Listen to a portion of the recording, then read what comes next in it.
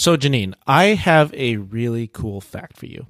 And of all things, it's actually about warfarin. Wait, is this like a cool fact, Steve, or a nerdy cool fact? That's totally a cool fact, Janine. Well, So if cool. it's about how warfarin was named after the Wisconsin Alumni Research Foundation, I've heard that one before. Probably from Marty Fried, actually. No, Janine, that's old news because Marty's already tried to convince me that Bucky the Badger came up with it.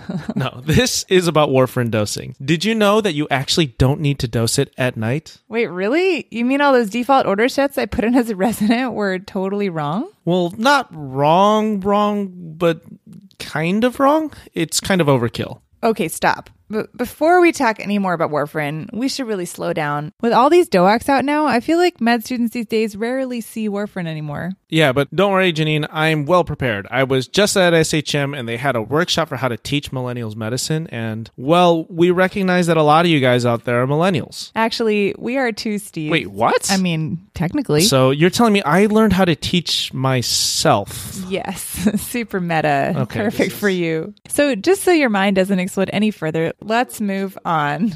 In today's episode, we're going to cover why we prescribe certain medications in the morning or at night. First, we're going to try to cover the pharmacodynamics of warfarin and why you don't necessarily need to dose it at nighttime, but maybe your patient should still take it the same time every day. And 2, we'll cover antihypertensive medications.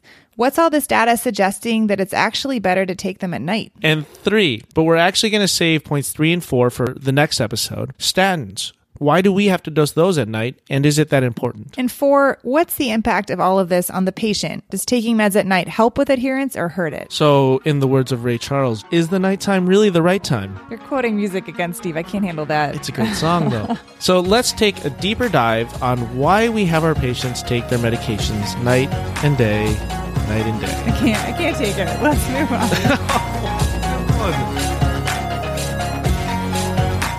Hi, I'm Janine Knutson. And I'm Steve Liu, Welcome to Mind the Gap, a Core IM podcast. We'd like to thank Dr. Matthew Sparks, esteemed nephrologist at Duke, and Tanya Ahuja, one of our favorite pharmacists at NYU Langone Health, for peer reviewing this episode. Please subscribe to our show notes at coreimpodcast.com. And don't forget to follow us on Insta and Twitter. Let's get back to tackling warfarin. Let's talk about why doesn't it matter if you dose it in morning or at night? Okay, so Steve, you really have to convince me here. I've been dosing it at night for years. Well, that's not a very good reason to do it, Janine. You're right. The thing is, there is no real clinical outcome data to support taking it at night. It's not even mentioned in the HA guidelines, and yet most anticoagulation clinics and hospital systems recommend nightly warfarin. Wait, that's our teaching point? That there's just no data at all? Give me at least one paper, Steve, just one. We're doing a podcast on evidence-based medicine. There's really not good data. But if you want something, I guess there's at least a couple of places that mention it. There's a study protocol and the Cleveland Clinic website, both saying that we mainly do it actually to help providers. Are you serious? That's not convincing me a lot. Yeah, but there is some utility to that. Okay, so since inpatient labs are done in the morning, that gives providers all day to adjust the warfarin dose because it's given at night. If it were given in the morning instead, by the time you get the INR results, it's too late to change that day's dose. In the event that you need to do a procedure, say inpatient, where I work, if your patient's going to take their warfarin in the morning, there's a chance their INR is going to be higher by the afternoon. So then you're going to have to recheck it and maybe even give vitamin K. Taking it at night and measuring their troughs in the morning gets rid of a lot of those concerns. And that is the worst explanation for why we do what we do that I've heard so far. That's fair. But I'll take it. And I guess that explains why anticoagulation clinics do it that way too in the outpatient setting. It's just easier. Yeah. And if you look at the warfarin pharmacodynamics, it kind of gets a little dumber than that. So, Janine, if I can convince you even less, let's take a look at the pharmacodynamics of warfarin. Okay, so data shows that its half-life is estimated to be between 20 and 60 hours, so really long. And even more, it takes 6 to 8 days to reach a stable therapeutic dose. And so implied in all of this is it really doesn't matter what time of day you're taking it because it's going to have plateau effects, not these big spikes all over the place. Okay, that's in an ideal world, but doesn't warfarin have a small spike in the first few hours after you take it, after it goes through that first pass metabolism in the liver? Some researchers think that if you take it at nighttime, when you're eating the most vegetables and therefore the most vitamin K of the day, that timing those two together might be helpful. Okay, just to repeat, what you're saying is that you're timing your little mini INR spike with your vitamin K spike, like an insulin bolus to match your sugar? That's a great analogy, Janine. Oh, I got it from someone smart. It's pretty hypothetical, and that's at least the pharmacologic argument for taking it at night. The study protocol we mentioned earlier actually studies that specifically. It's cleverly named the INR range trial. In range. Nice, right? So bad, but so good. So they're looking at whether or not patients should be taking warfarin in the morning or at night. They're trying to challenge whether this vitamin K idea really matters. So they've reported their data collection has been completed on the clinical trials website. So we're all just going to have to eagerly await their findings. Okay, obviously, Steve, this is going to be at the top of our collective reading list in the coming year. I'm checking my Twitter feed every second. But so for now, we're just going to have to go with basic pharmacodynamics and acknowledge that there's a kind of lack of data to make our recommendation, which is that warfarin can probably be taken at any time of the day, as long as it's around the same time every day. Amazing. Consider me convinced with that interesting review of the data, Steve. But at least I'm going to tell all my clinic patients on warfarin that they should take their warfarin at the same time every day, but night or day, whichever is most convenient for them. As long as they're taking it. Exactly. All right. So let's take a look at our next medication to tackle, which is antihypertensives. So here we're going to explore the so-called dipping phenomena and the data behind reducing mortality by prescribing, of all things, blood pressure medications at night. Whoa, hypertension and blood pressure? Those are some weighty topics. Yeah, spoken like a true primary care physician. You got me. I pulled out an ancient textbook. Whoa, a book? Yeah, it's called The Principles of Ambulatory Medicine. For millennials, books are things we used to read back in the day to learn knowledge. We need to tone that down, Steve. Also, this book was published in 2003, so really not that long ago. Yeah, but covered in dust.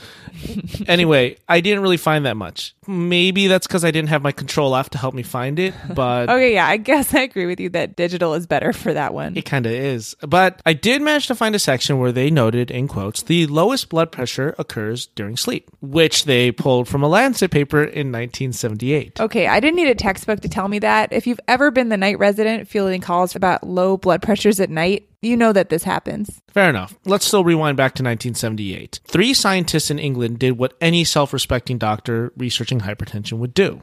They got 5 healthy patients and 20 patients with untreated hypertension and put left brachial A lines into them and then just sent them out into the world and said, you do you. But they were English, so it's probably all proper, like, jolly good, old man, go about your day. Exactly. That's what they sound like. Yes.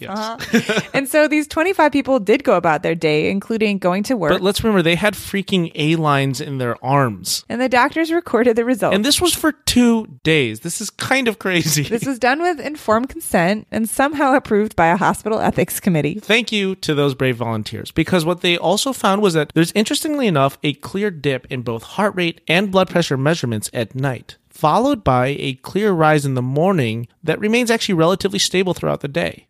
I don't understand why they didn't just use blood pressure cuffs. Because these guys were crazy, Janine. Just very enthusiastic. Yeah, that's a nice way of saying it. They noted reasonably that this mimics the rise of catecholamines in the body in the early morning hours, and those also peak by midday. Okay, and physiologically, that makes sense. But I would say this actually doesn't explain why we tell people to take antihypertensives at night. Based off of your observation and theirs, you would think that you should take your blood pressure meds in the morning. These doctors would have agreed with you because in their paper, they note that, quote, it seems that from 6 a.m. until 9 a.m., when the arterial blood pressure is increasing rapidly, active hypotensive therapy is crucial. Perhaps it should be designed to give a more satisfactory blood pressure control during that part of the day. And so this is where dipping comes in. Later evaluations of populations of hypertensive patients noted that in some patients, particularly the elderly and folks with autonomic failure, you actually don't see a drop in blood pressure. So a group of Irish doctors led by Dr. Owen O'Brien coined the term dippers and non-dippers to describe both these groups of patients. So Dr. O'Brien eventually went on to join and lead the European Society of Hypertension's working group on blood pressure monitoring. And get this, he coined even more language. He included dippers and non-dippers, but also reverse dippers and extreme dippers. So we're going to try and parse through all that.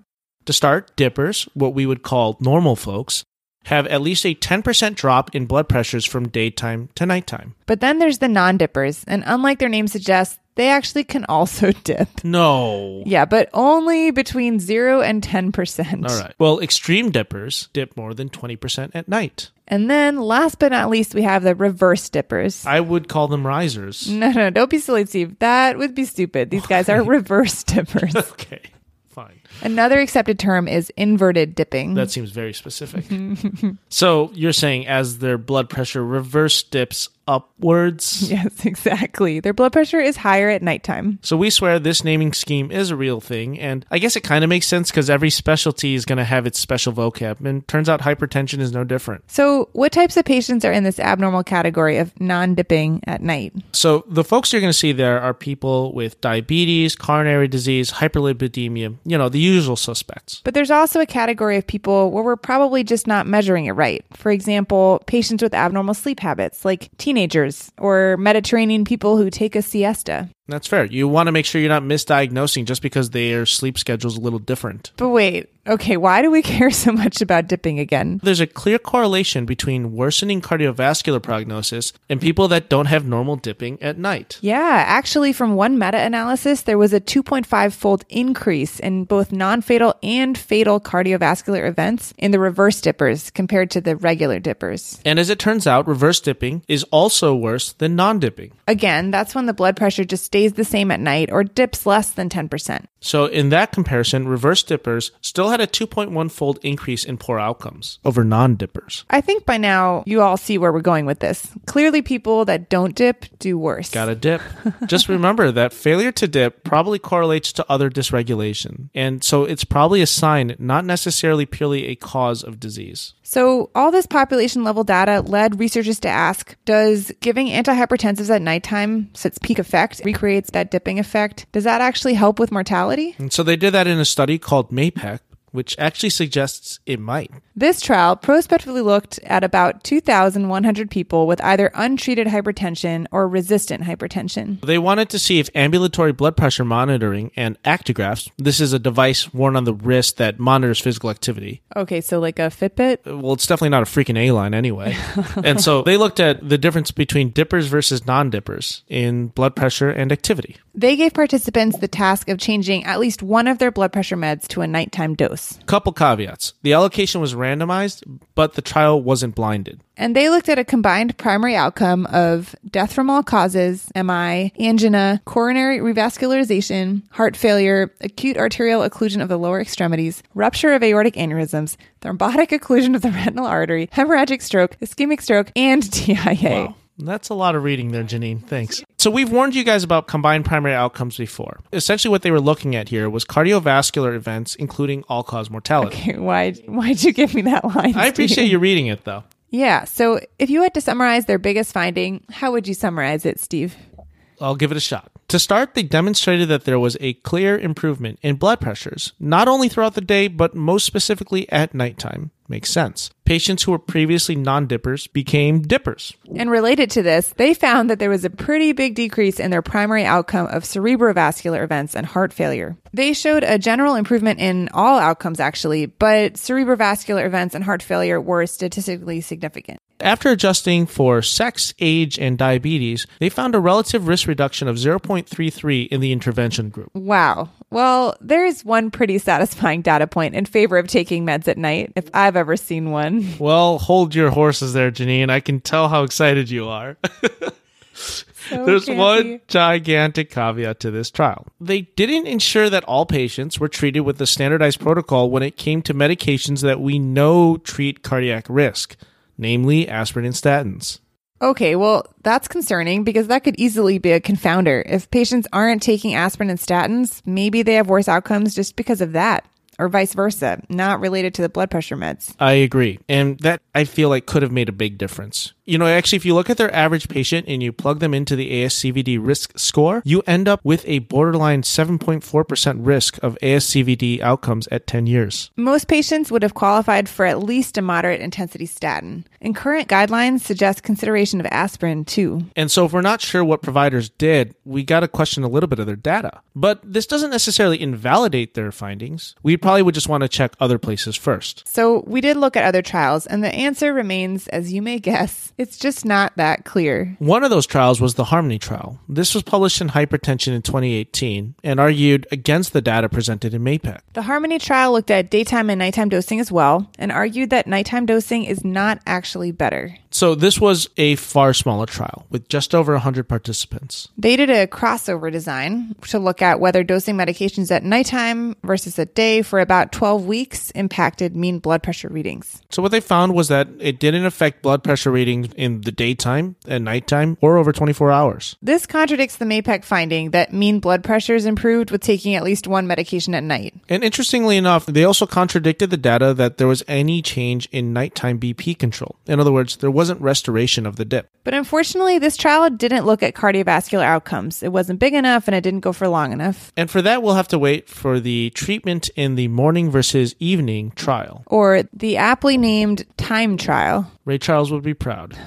And that will show us if the data from MAPEC can be replicated or not. That's actually all we have for today. You guys may have noticed that we haven't talked about the practicality of taking meds at nighttime, but we figured we'd address that the next time when we talk about the use of statins at night. So, Janine, let's summarize. Take it away. Thanks, Steve. We've had a few points. For warfarin, the biggest takeaway is that there's just no data to support nighttime dosing, and the long half-life of the drug makes timing of the dose particularly irrelevant. Ultimately, the timing is based on the needs of the medical team, which you could argue isn't better for patients. So we'll have to wait for the in-range trial data to see where we come out on all of this. But for blood pressure meds, taking them at night may actually have a huge impact on morbidity and mortality. At least that's what the folks in the MAPEC trial suggested. They claim that dippers, people with nighttime BPs that drop more than 10% than their daytime BPs, have lower cardiovascular disease and mortality. Reverse dippers are more than 2 times likely to have cardiovascular disease and death. And as the MAPEC trial suggests, taking blood pressure meds at night can restore this dipping effect in non-dippers,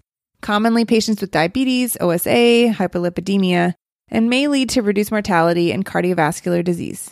Let's not run off with the MAPEC trial just yet, because they didn't control for aspirin or statin use, and a lot of folks that were in their trial probably could have been on those meds. Major confounder. Also, the Harmony trial had opposite results to the MAPEC trial, but it was small, not randomized, and only looked at blood pressure, not mortality. So the jury is definitely still out. But maybe you use a little bit of what MAPEC said and you switch one of your BP meds to nighttime if you think you have a patient that can handle it and might be a non-dipper. AKA those with diabetes, OSA, etc. Sounds good. At least that's what some cardiologists and some nephrologists do. So tell us, what do you do? Tweet us or share with us on Insta, and let's try to learn from each other's practice.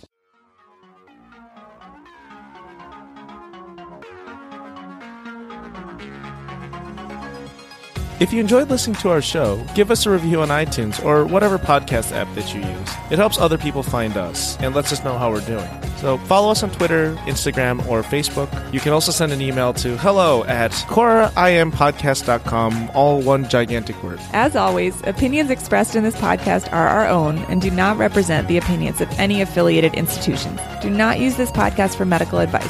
Instead, see your own healthcare provider for medical care.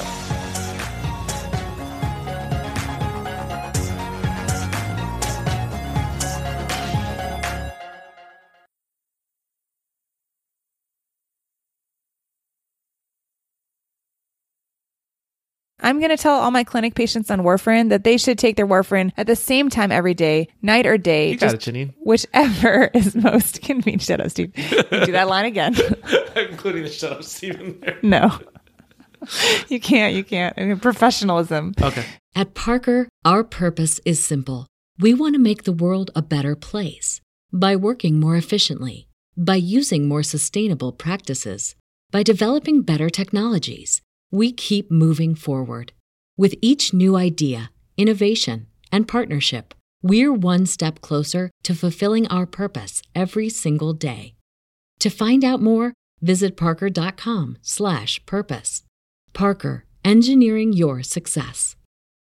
As humans, we're naturally driven by the search for better. But when it comes to hiring, the best way to search for a candidate isn't to search at all. Don't search, match with Indeed. When I was looking to hire someone, it was so slow and overwhelming. I wish I had used Indeed. If you need to hire, you need Indeed. Indeed is your matching and hiring platform with over 350 million global monthly visitors, according to Indeed data, and a matching engine that helps you find quality candidates fast. Ditch the busy work. Use Indeed for scheduling, screening, and messaging so you can connect with candidates faster. And Indeed doesn't just help you hire faster. 93% of employers agree Indeed delivers the highest quality matches compared to other job sites, according to a recent Indeed survey. And listeners of this show will get a $75 sponsored job credit to get your jobs more visibility at Indeed.com/podcast. That's Indeed.com/podcast. Terms and conditions apply.